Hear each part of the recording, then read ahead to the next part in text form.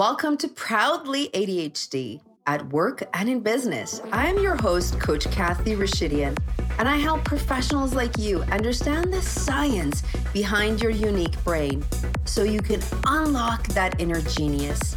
Ready to transform your ADHD into your best asset? Keep listening. Welcome to another episode with Coach Kathy. From time to time, as you know, I bring on some amazing guests and some amazing ADHDers to my show. And today we are joined with Zara, and she is based out of US. She's a doctor of pharmacy, and we're going to talk about her late in life diagnosis of ADHD and how she maneuvered through the whole thing. And just a side note that, as you have heard by now, I am obsessed with this new audio app called Clubhouse. And that's where I heard Zara talk about her ADHD story. And I really wanted to capture her story in this show and bring it to my listeners. So Zara, welcome to the show. Thank you. I'm so excited to be here. Thanks for having me. You bet. Awesome. So for the sake of our audience, we're going to go for about 30 minutes or so, and let's have a casual conversation. And I know a little bit about you, so let's bring it to the audience. Give us your story of your late in life diagnosis of ADHD. How did that come about? Actually, quite interesting in the sense that I went to graduate school, learned all about, variety of disorders, and psychology and mental health disorders were obviously a component of our education. And I went to school quite a while ago. And I think that many of us have known ADHD to be mainly, prominent in boys who are jumping off the walls. So I think that we never learned about, how it looks in an adult or how it can even look in girls. So I had no idea that it can even exist in the way that it manifested in me. And I think the fact that I was a first generation immigrant and came to this country, kind of on this mission to, first of all, you learn the language and become you understand the culture and fit in. That was all kind of mixed into the ADHD symptoms. So, and this idea of being very hardworking just kind of contributed to being very resilient. So a lot of the hard work that I did, or how hard I would work grades and trying to get straight A's. And really, I think that's what helped overcome symptoms or hide the symptoms, because I had to do well. There was no other way. My parents worked very hard to come to this country. So, and I think that what you will see as far as the studies show with ADHD is that those are the high performing or, very intelligent kids are able to compensate, and they just kind of learn those skills early on. So it really doesn't manifest itself until they're really kind of stepping into more of a new light that's really stretching their comfort level, and really those skills that they had implemented to overcome those barriers no longer are adequate or sufficient. So I remember I was already an executive in a hospital system and training a new pharmacist. Well, he was new to our practice, but he had been practicing in naturopathic medicine for a long time. And as I was running around the hospital, showing him all the different processes we had in place, and he was having a hard time keeping up. And he turned to me and said, you have ADHD, right? And I was so offended, because I was like, just because he can't keep up with me, now he's putting me, giving me a diagnosis. And I went home, and my ex-husband, who was a physician, I told him, can you believe this guy's telling me I have ADHD? And he's like, you do. And it was shocking. And I was like, well, when were you going to tell me, And so it was really odd to me. And I started looking at the symptoms. And if you look at the DSM-5 guidelines, it could kind of apply to anybody, right? All of us go through phases where we are losing focus, where we are procrastinating, all of those things. So the biggest component of what they really assess is, your early childhood symptoms and how long was it impacting you. And I think that we have found to be inaccurate, actually. So there are many kids who are very resilient and hardworking, and especially immigrant kids, where they're not portraying any of those symptoms. So I think that's a huge barrier to actually getting diagnosed. And secondly, it's about how much it has impacted your life and education. And it hadn't, I had gotten a doctorate degree when I was 23. So again, that was a barrier to getting diagnosed. So I finally was able to, get diagnosed and get the medication. And because I was under such stress, I also had an anxiety, severe anxiety disorder. And you will see those concomitant disorders with almost all ADHD patients. We've seen autism, we've seen anxiety or depression. And so when I started taking medications, it would actually push me over the ledge. I would become very anxious, very antsy, talk really fast, hyper focused, where I would walk into my office and wouldn't even make it past my desk trying to organize my desk. So it actually became debilitating. And the medication, I would go into meetings and have very little tolerance for individuals who were in the meetings, and really had to do a lot of studying on my own to try to figure out how to utilize these treatments in a way that would serve me, instead of kind of creating more additional stress and anxiety in my daily routine. Amazing. Wow. I have like goosebumps, and I am like, I want to, like, you said so many interesting things in there that I'm like, where do we go from here? Because the part about the immigrant child who comes to a foreign country and wants to do their very best and is, wanting to make sure the parents are impressed and working so hard, like that part, I relate to that because I was that child too, coming in, and there was this identity crisis for me as an Iranian Canadian. It was like, which country do I belong to, and why don't I fit in? But then the late in life diagnosis was like, oh, it wasn't even those things. It was just my brain being different, and I was just a different person in the mix of all of this. So thank you for shedding light into that. It's very interesting what you're saying. I never thought of it that way, about the immigrant children working harder so that they're keeping up, and then their diagnosis just, it's not there, and managing that. I just find that very fascinating. I didn't think of it to that point of, wow, yes, because one thing they do is, like you said, they will check the diagnosis and look for the history of the person. And you got your doctorates at 23, like amazing, amazing, amazing. So what happened after the diagnosis and the medication? At what point, and how many years ago is this now? The initial conversation was probably about 6-7 years ago. It took me a while to even get treatment, or, to even get someone to diagnose me and write prescriptions for me. So it took a few years, but really the breakthrough, or actually the manifestation of the symptoms, became very prominent and crippling, and I felt disabled when I transitioned from a small organization to the large one. I mean, that really hit my breaking point, to where I couldn't take medications because I was under so much stress, where I was creating issues with my staff, and then I couldn't get anything done, this constant compensation. And it was just became debilitating. So still to this day, I'm seeking more answers. At least I was able to identify why I was struggling with the things I was. At least I was able to read more about, okay, I run meetings by creating agendas ahead of time. As people are speaking, I write down what I'm going to say so that I'm not so eager to interrupt.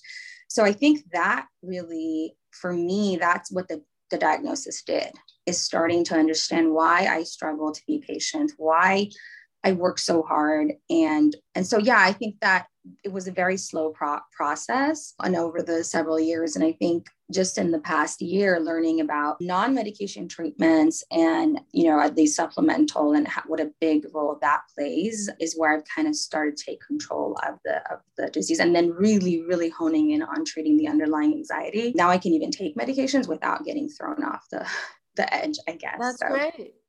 So what are some of your go-to tools that you look at when things kind of get a little out of control? I think as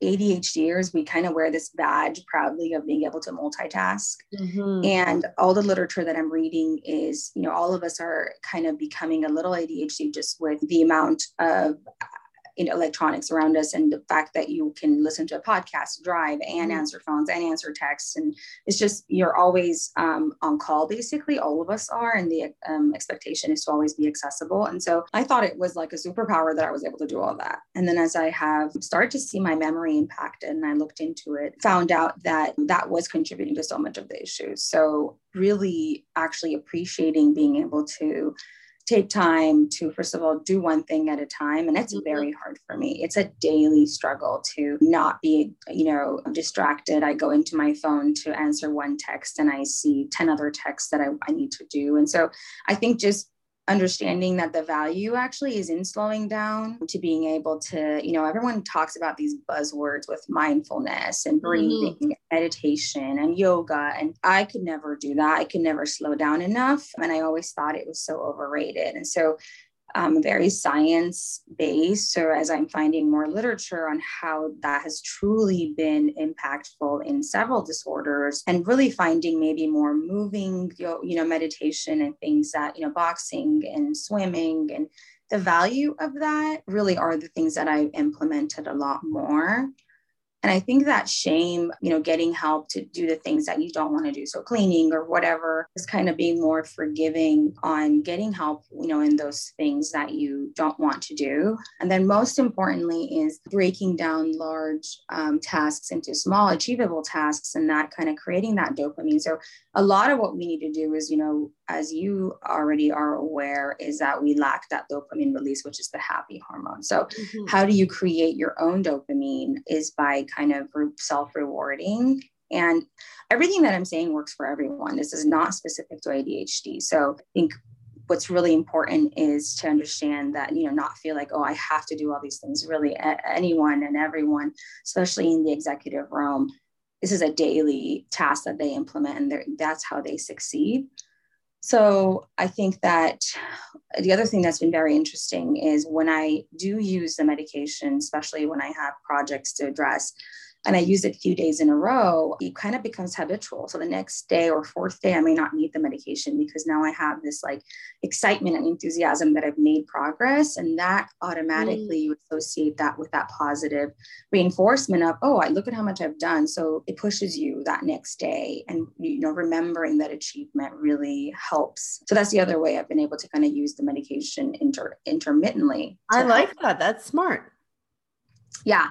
And another thing that really resonated with me was the psychology of procrastination and what a negative impact it has. So when you succeed in procrastinating a task, it actually releases dopamine and reward system. So then what you end up doing is give that positive, look, I did it. I pushed it off one more day. And that reinforces the procrastination as well. So really interesting once you understand the psychology of it to really try to overcome those barriers. I like that. And on the procrastination one, there are tasks that I will say, I will procrastinate. That's just the way it is. It'll be a last minute thing and it is what it is. And usually on that note, it is my podcasts. On the ones where I'm solo doing them, I will procrastinate on the solo ones. But if I have an interview like this, I will not procrastinate. It'll get done. So there's different motivations in coming to that terms. But it is interesting what you're saying about that, the dopamine of just procrastinating one more day. It's like, yeah, I didn't think of it. It's so true. I want to ask you about medication in ADHD. And we've been in some rooms where people are like, oh, I just got diagnosed. I'm so afraid of the meds. Or like, there's all these different myths. Sometimes I hear the most common one. I've heard that it's going to kill my creativity, which is so not true. Do you want to talk about that a little bit? ADHD and medication for those that are in that cusp of, should I do it? Don't I do it? What do you think? The first thing that everyone, and a lot of the questions I get is, how do I know if my hormonal changes or my mood swings are ADHD, or it's, my cycles, monthly cycles, or, I can't get diagnosed. So the first thing I always say is you only really need that official diagnosis if you're ready to get medication. So medications are known to kind of be just that initial tool, but really the hardest work comes from everything else that you need to do and implement. And medications are not right for everyone. And the other thing that I hear a lot as far as a myth is that they're addictive. And yes, they can be addictive to someone who is overusing them or using them to that are not truly diagnosed. But for those of us who really do lack dopamine, there is much less propensity to become addicted. I mean, you definitely have to look at your family history. There is a high association between addiction, alcoholism, and ADD, but that's because they kind of use that as a band-aid to kind of deal with the struggles that they didn't learn how to handle, through cognitive behavioral therapy. So to answer your questions about medications, there's a whole realm of medication now. There are non-stimulant as well. It didn't really work for me, but again, I was under so much stress that I don't know a whole lot worked for me until I addressed that or removed that heavy stressor from. But again, medications are not right for everyone, and you have to be very in tuned to guide your psychiatrist as to what's working, why it's not working, so that they can help you, because you have all the answers. And until you go provide maybe a journal of when I took it, this is what happened, and when I took it, here's how I was impacted, they really can't help you. So there's short acting, long acting, insomnia that gets affected. And then really utilizing those additional supplementation to address maybe some of the things that are more easier addressed before you maybe go to heavy hitters. The other thing that's really important, go ahead. Sorry, the other thing that's really important about medication is that you build tolerance over time. So giving yourself a medication holiday, not using it on certain days that you may not need it as much, or using short acting ones just for that morning, project that you need to get done. And so that it's kind of clears out of your system is a lot of this is, what I do with patients and myself as to kind of address my needs on a day-to-day basis. I really like what you just said, because I am in that boat of, I will be on Vyvanse for 6 months and then it stops working, literally. And I can even up the dosage, which I've done in the past, doesn't do nothing. So I think, there's this piece of toleration that my body creates. And I really like what you just said, because lately I feel like I want to go back on it again. Yeah, this fear. Yeah, just to see, because I think it's the on and off that happens. And I love the other point that you made about removing the big stressors, because sometimes it's not about the medication. It's something really major is going on in your life. Let's just a pill is not going to make that go away. So sometimes difficult decisions need to be made. Different life choices need to be made. So I really appreciate that you said that. Zara, if my listeners are listening in and they're late in life diagnosed, and yours was a few years back, if you can remember, let's tap into that working memory, but the long-term working memory, what would you want to say to those that are in that cusp of, oh my God, I just found out 2 months ago, I found out a month ago? What's your message to those adults?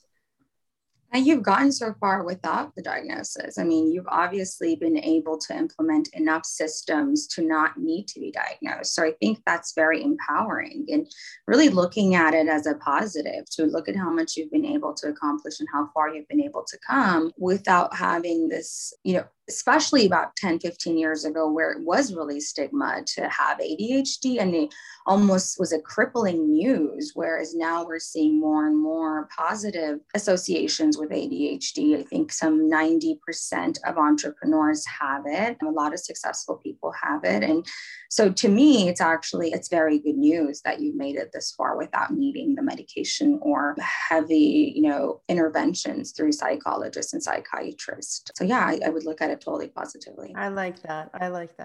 And what do you think top 3 things would be for them to go after once they get the diagnosis? What are your top 3 go-tos for them that they should consider? Educating yourself. It's incredible how much things will make sense once you start to understand what those symptoms look like in adults. And then what we see over and over again is how this is a genetic component. So you'll start recognizing it in other members of the family and your children.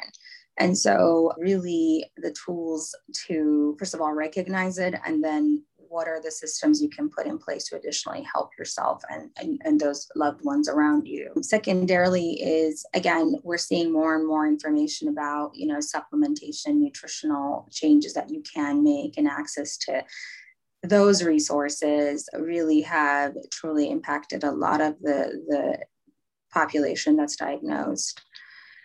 And escape my mind. I should be writing these down. So the true there it is in real life. Oops. And there goes the last point. Yeah, it'll come to me. I like that. And actually the other thing that we have seen really impact individuals is understanding the value of cognitive behavioral therapy. Additionally, exercise. Oh, here's what I was going to say. Surround yourself or in a community that understands those struggles. I think that is literally the number one positive or most effective way to, especially for ADHD patients, because you are so highly aware of your surroundings and you do feel like an outcast, and that, really drains our energy. So being around others who understand it, who value it, who can sympathize with you really is empowering. And then the other thing is I tell my family members about, this is my ADHD. And unfortunately, I get this feedback of, don't use it as an excuse, or, I feel like you're using it as a way to make through things, or, when you're late to events, or when you interrupt them. And so that's the other thing, is educating those individuals around you and giving them the tools to support you. And how is it that they can help you get through it? Because it ultimately helps them, because then you'll end up being late everywhere and jumping into conversations and everything else that, then creates that barrier to build those relationships. I love that point. That, self-advocating, but from a place of empowerment, from a place of, this is just the way it is. And thank you for your patience. I'm working on it. And don't apologize for it. I never apologize. I'm always like, I'm working on it. It's work in progress. Thank you so much, Zara. This was tremendous. You really have a way with words and the way you explain things just so beautifully. I was like, we could talk for hours. So thank you. Is there anything else before I wrap it up that you want to share that I missed? I think that you and I both have been able to meet a lot of amazing people in this space. So I would say to listeners, to reach out if there is places where you're stuck, where you're not able to find resources. I think that as we are growing what I call our tribe, we're getting access to more and more individuals who are actually in very great places in their life and really doing ADHD advocacy on the side, because it feeds us really. So I would just say, connect, reach out, and try to find support in every shape or form you can. Awesome. Thank you so much, my friend. Thank you for all of your words of wisdom. It was awesome. Well, folks, there you have it. Another shining bright star was with us today. Zara, thank you. Thank you for having me. And until next time, my friends, keep on shining.